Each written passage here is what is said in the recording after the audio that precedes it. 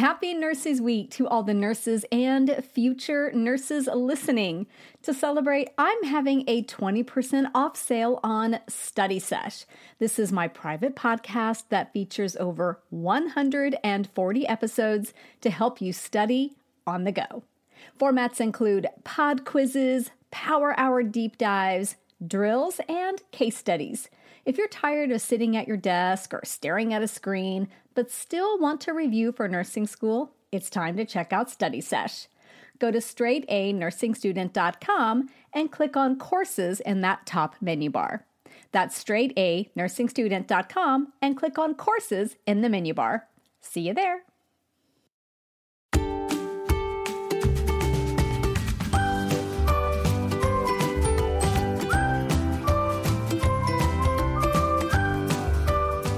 Well, hello again and welcome back. I'm Nurse Mo, and this is the Straight A Nursing Podcast where I teach nursing concepts and share tips on how to thrive in school and at the bedside. Before we dive into today's topic, which is all about splenectomy, let's take a quick minute for our listener shout out. And this one goes out to Damien, who says this.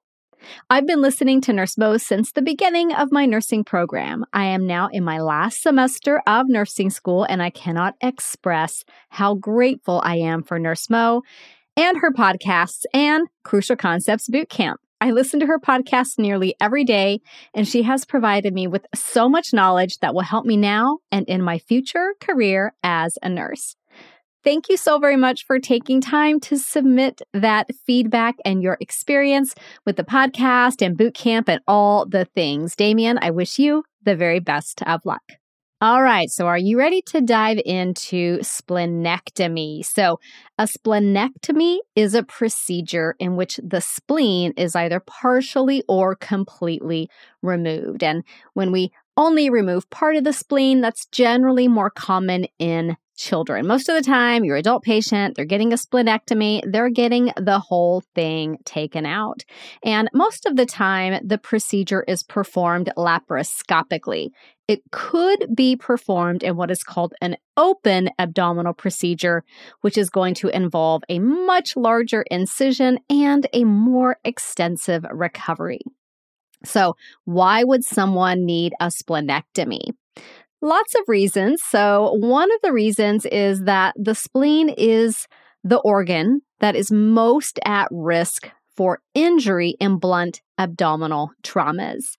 About 25% of all splenectomies are due to traumatic splenic rupture, which, as you can imagine, puts the patient at very high risk for extensive internal bleeding. So about a quarter of the time, it's because of abdominal trauma. And then in about another 25% of the time, splenectomies are due to hypersplenism, which is an overactive spleen that causes excessive cell destruction. So patients with hypersplenism will typically have an enlarged spleen, which is called splenomegaly, and are at high risk for significant hemolysis or thrombocytopenia.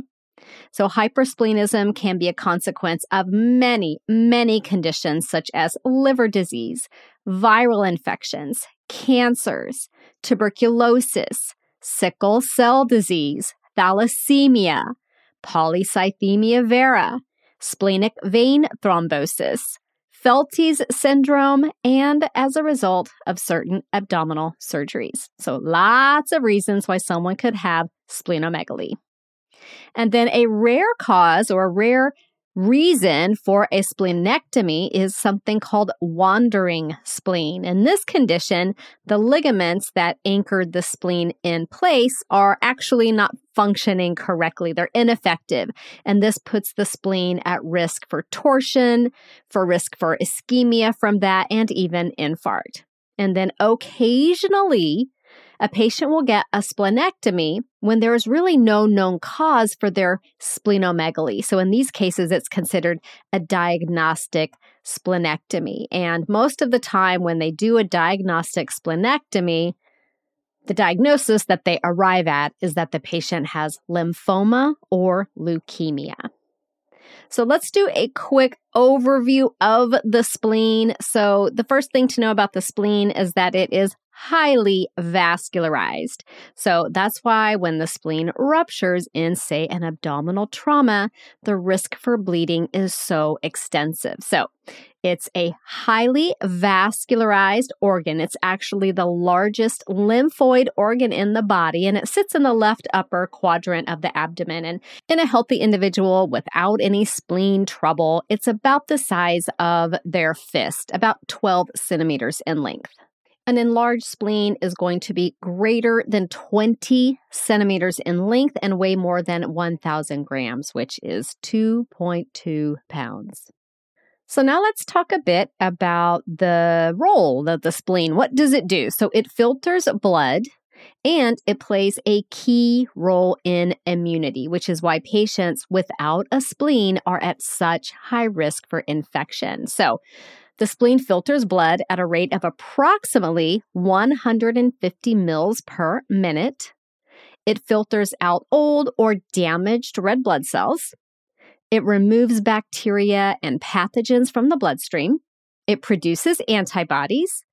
It produces mature B lymphocytes for humoral immunity. It detects antigens and initiates immune responses to antigens in the blood. And it produces macrophages that can detect and remove bacteria in the blood. So a lot of work of the spleen is about immunity. So now that you've got a little bit of an overview and understanding of the spleen, let's dive into the nursing care of a patient undergoing a splenectomy using the straight A nursing latte method. Since you're already listening to this podcast, then you already understand the impact that audio learning has in nursing school. Well, now you can take it even further with Study Sesh. With over 120 lessons that include pod quizzes and drills, you'll free yourself from your desk without sacrificing valuable study time. Go to straightanursingstudent.com and click on courses in the upper menu bar. And then, with Study Sesh, you'll change the way you study. So that first letter in the latte method is an L for look. How will the patient look? Essentially, what are their signs and symptoms? So prior to surgery, the patient may have a distended abdomen if they have that splenomegaly, if that's the reason that they're getting the splenectomy. In cases of splenic rupture due to trauma, the patient may show signs such as pain and tenderness in that left upper quadrant. They may have referred pain to the left shoulder, lightheadedness, or confusion. And if it was really extensive and bleeding has already been occurring, you could see ecchymosis as well, along with abdominal distension. After surgery, after the splenectomy, the patient's essentially going to look the same as any other post-abdominal surgery patient. And this can include things like one or more dressings, and this will depend on whether the procedure was done laparoscopically or with one large incision. And sometimes you'll have both types of incisions with multiple dressings. So sometimes the surgeon may start out laparoscopically and then have to convert to an open kind of procedure. So you might see one big dressing and multiple small dressings. The patient may have a JP drain or a hemovac drain. They may have an abdominal binder in place. If the procedure was open, that would tend to be more of a common reason for an abdominal binder. The patient will show signs of surgery-related pain, such as restlessness, guarding, grimacing, tachycardia, hypertension, and increased respiratory rate. In cases of trauma, the patient may have multiple other injuries and is often going to be in the intensive care unit. The patient will also have their basics like their SCDs, their sequential compression devices, and may be using a PCA to help control their pain. Generally, you're looking at a abdominal post-op patient. Now, with splenectomy, the patient could have complications. So some key signals that your patient may be experiencing a complication after this procedure include internal bleeding. So what might that look like? The patient may have increased pain, so pain that is bigger than expected for the type of surgery they had. An open procedure typically hurts more than a laparoscopic one, but let's say your patient has a lot of pain no matter how many opioids you're giving them in the post-op period. So increased pain, abdominal distension. They may even have a tense or rigid abdomen. They'd have that ecchymosis possibly, tachycardia, hemodynamic compromise, so blood pressure dropping, poor skin signs, and decreased level of consciousness. So those are some key signals that internal bleeding could be occurring. Another complication is a splenic or portal vein thrombosis. So the patient might complain of vague abdominal pain, decreased appetite, malaise, and nausea. With pancreatic injury, which can occur in about 15% of laparoscopic splenectomy procedures, the patient can have some pancreatic injury with that, which can lead to pancreatitis. So signs of pancreatitis include severe upper or epigastric abdominal pain that may radiate to the back. They may have nausea, vomiting, pretty common with pancreatitis to have those, abdominal guarding or tenderness. And then two kind of classic signs you hear about in association with pancreatitis are Cullen's sign and Turner's sign. Cullen's sign is going to show as discoloration, kind of like an ecchymotic discoloration around the umbilical area. And then Turner's sign is discoloration at that left flank. Deep vein thrombosis is another complication after splenectomy. Patients with splenectomy are at higher risk for a deep vein thrombosis or venous thromboembolism.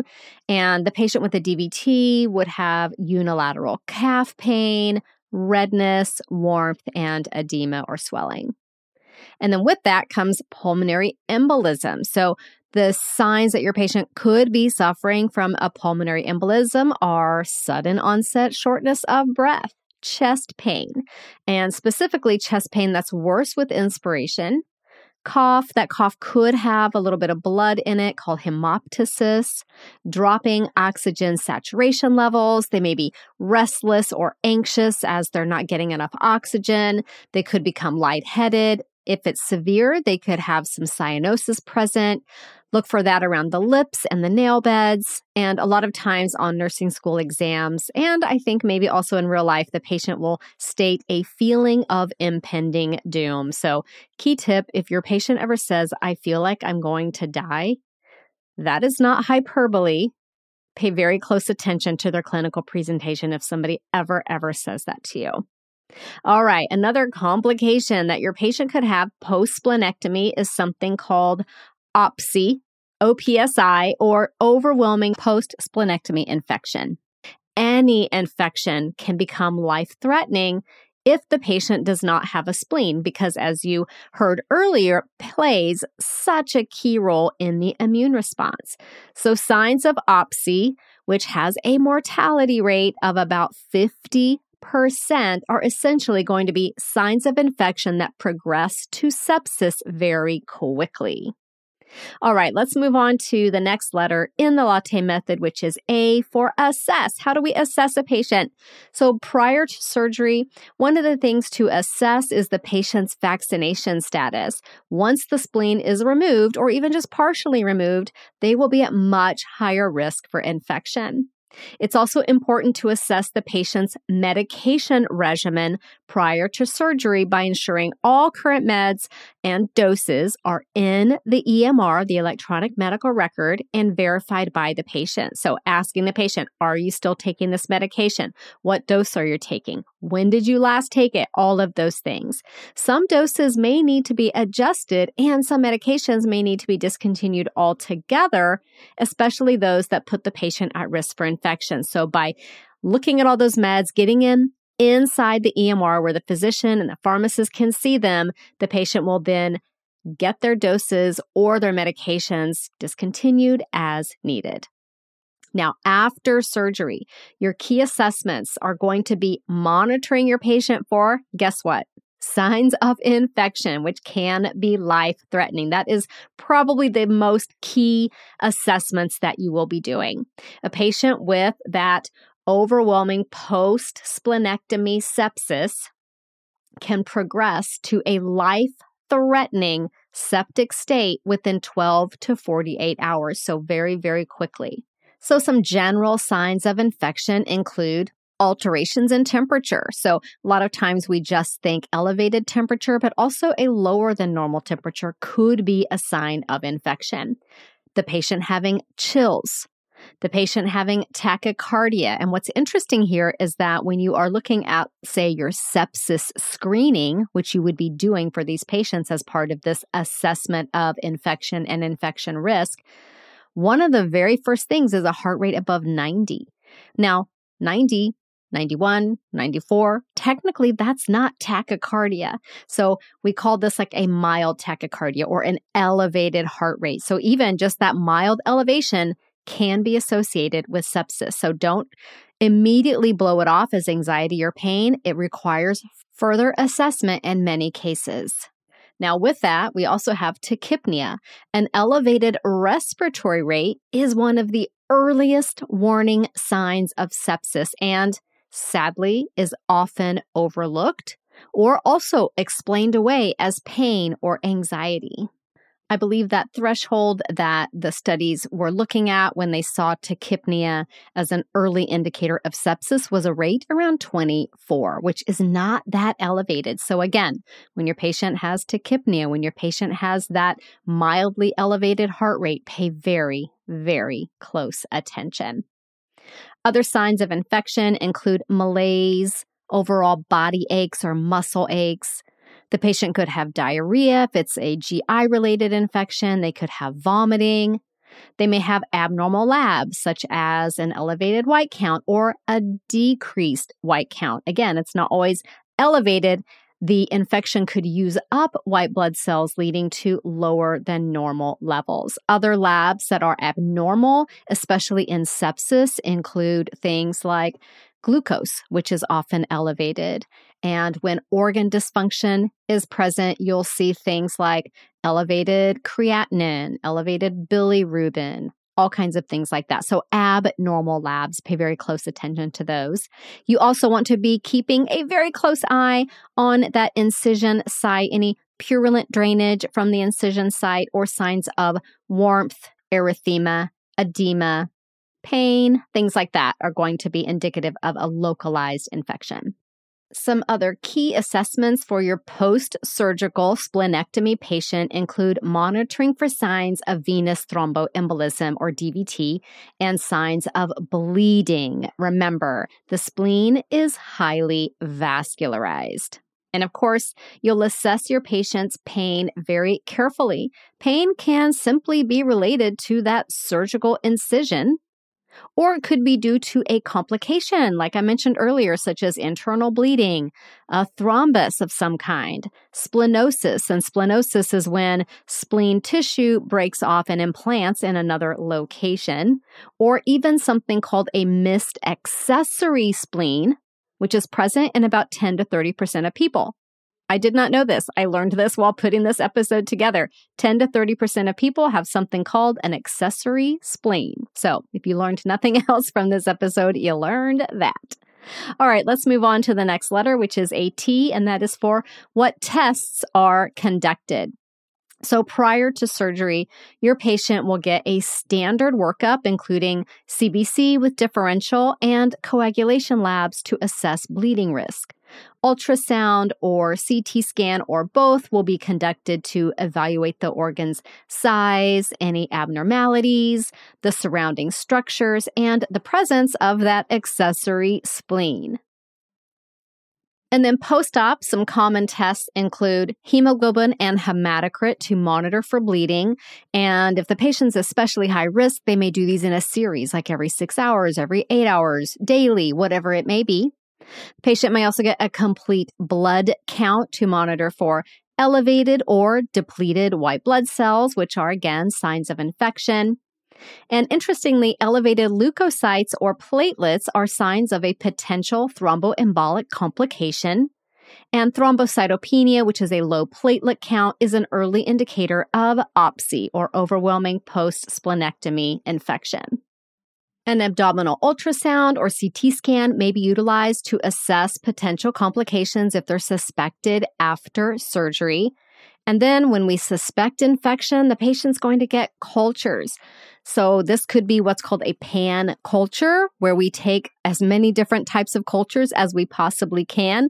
If it's very specific and we know what type of infection the patient probably has, they may limit it to just that type. But here are the different cultures. We could do blood cultures, which would assess for a systemic infection. Wound cultures would, of course, look at that wound to assess for a localized infection. A urine culture would assess for a urinary tract infection or UTI. A sputum culture would be obtained if we think the patient has a pneumonia. And we can also culture catheter tips. So if the patient had a central line and we suspect a central line infection, the line is removed, that tip is clipped off, sent to the lab, and cultures. Now note that any type of infection can become systemic and life-threatening in a patient without a spleen. All right, moving on to the next letter, and the latte method is a T for treatments. What treatments are utilized for a patient undergoing a splenectomy? So one key thing is vaccines. Patients with a planned splenectomy will receive all the recommended vaccines about 10 to 12 weeks prior to surgery. That's the ideal time frame. But in some cases, we don't have that much time. They could be given 2 weeks prior, which could still allow some passive immunity to develop. Now, a lot of times, as you learned earlier, in about 25% of the cases, that's going to be a splenectomy due to abdominal trauma, which means we don't have time to give vaccines pre-op. We're going to give them about 2 weeks post-op, okay? All right, so then blood products. Prior to surgery, a lot of times patients may get platelets and packed red blood cells to reduce the risk of bleeding and hemodynamic compromise that could occur with the bleeding that is likely to happen during the surgery. The patient may also get IVIG, intravenous immune globulin. This is utilized to help increase platelet counts in those with immune thrombocytopenia, or ITP.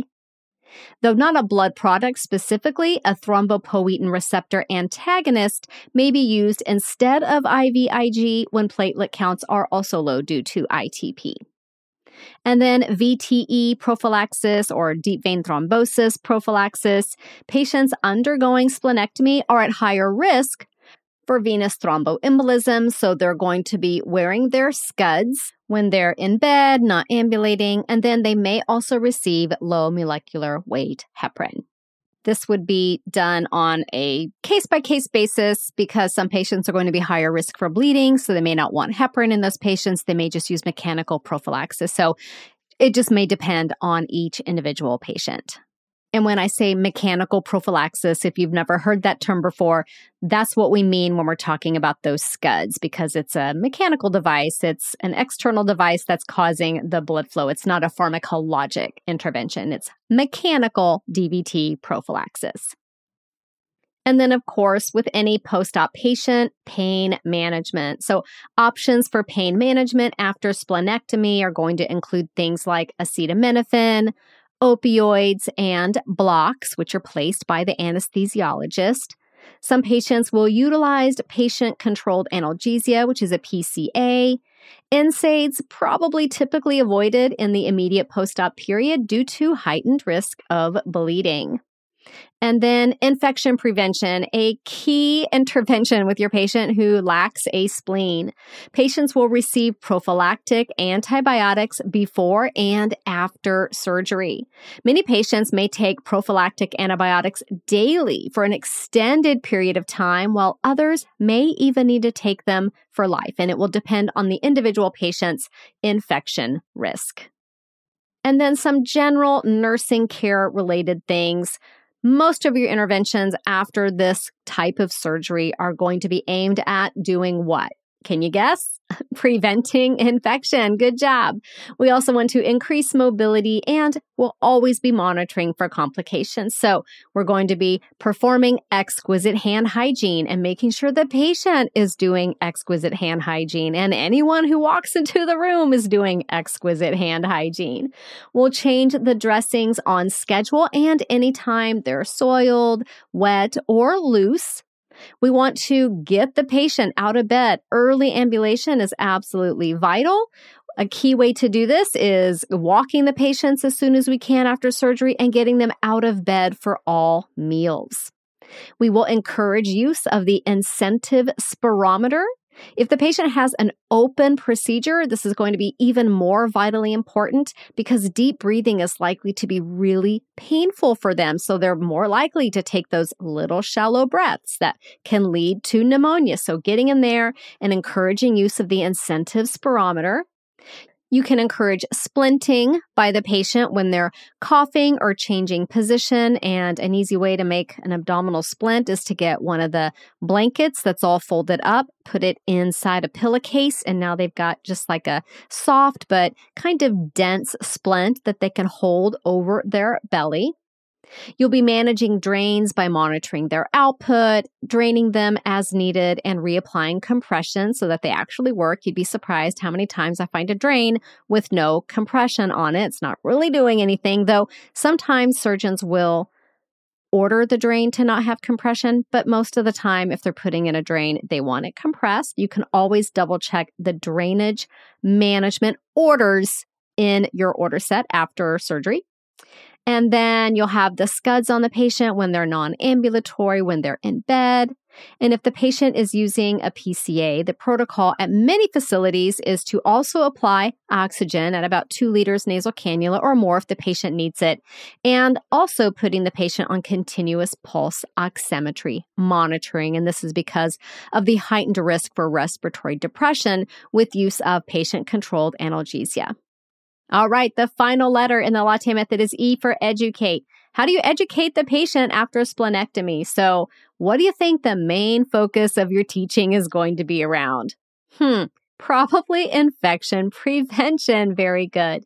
So general infection prevention techniques are to avoid crowds, avoid being around people who are sick, performing excellent hand hygiene, staying current on vaccines, and even general food safety practices to avoid getting a foodborne illness.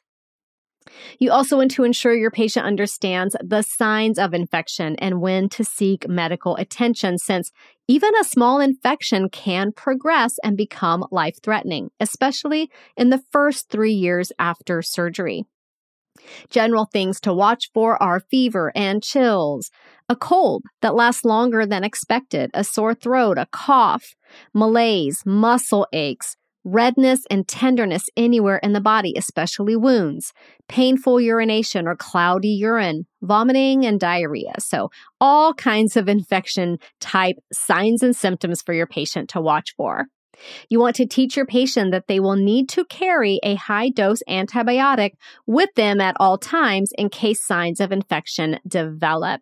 This does not preclude their need to seek medical attention, so ensure your patient understands they must notify their physician or even seek emergent care when signs of infection are present.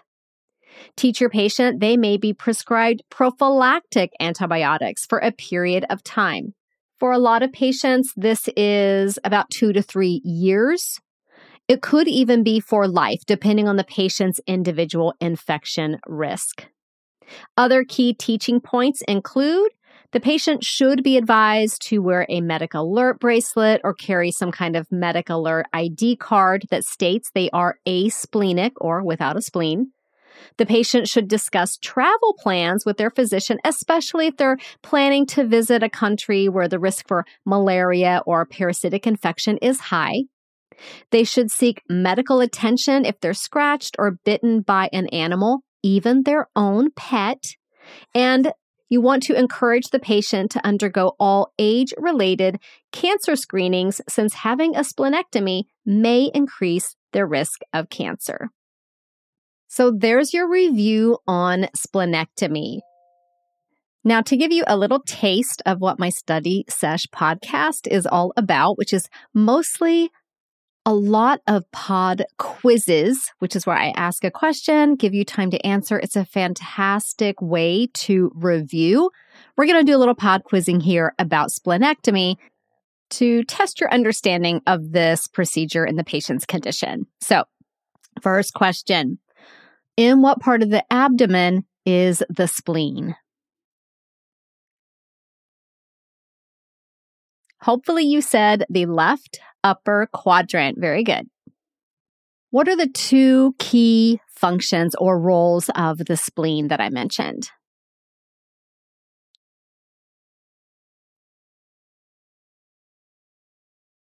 One was filtering blood and the other was immunity. Very, very good. You're doing absolutely fantastic. What is the medical term for an enlarged spleen? Splenomegaly. And what is most common reason that a patient would have a splenectomy? There were two that were kind of the two biggest reasons. What was the first one I mentioned? Abdominal trauma. Where might the patient have referred pain with splenic rupture? The left shoulder. Very good. How quickly can an infection progress to life-threatening sepsis in OPSI or OPSI? We're looking at within 12 to 48 hours, so very, very quickly. When you're taking care of a patient after splenectomy, the main umbrella for your interventions are to do what? Prevent infection. Excellent. And last question, what might your patient have to take for years or for life after having their spleen removed? Prophylactic antibiotics. Excellent. So that's what a pod quiz is like. So if you think that would be a cool way to review material so that you can basically study without just sitting at your desk all the time, then I want you to check out Study Sesh. If you go to straightanursingstudent.com and you just click on courses in the top menu bar, it will take you to a page where you can easily find it. I'll also put the link in the episode notes. So there you have it, your brief overview to splenectomy. I hope you join me back here again next week, where I'll be diving into peri-op clinicals and what those clinical experiences might be like so that you know what to expect. I'll see you then. This podcast is brought to you by Straight A Nursing.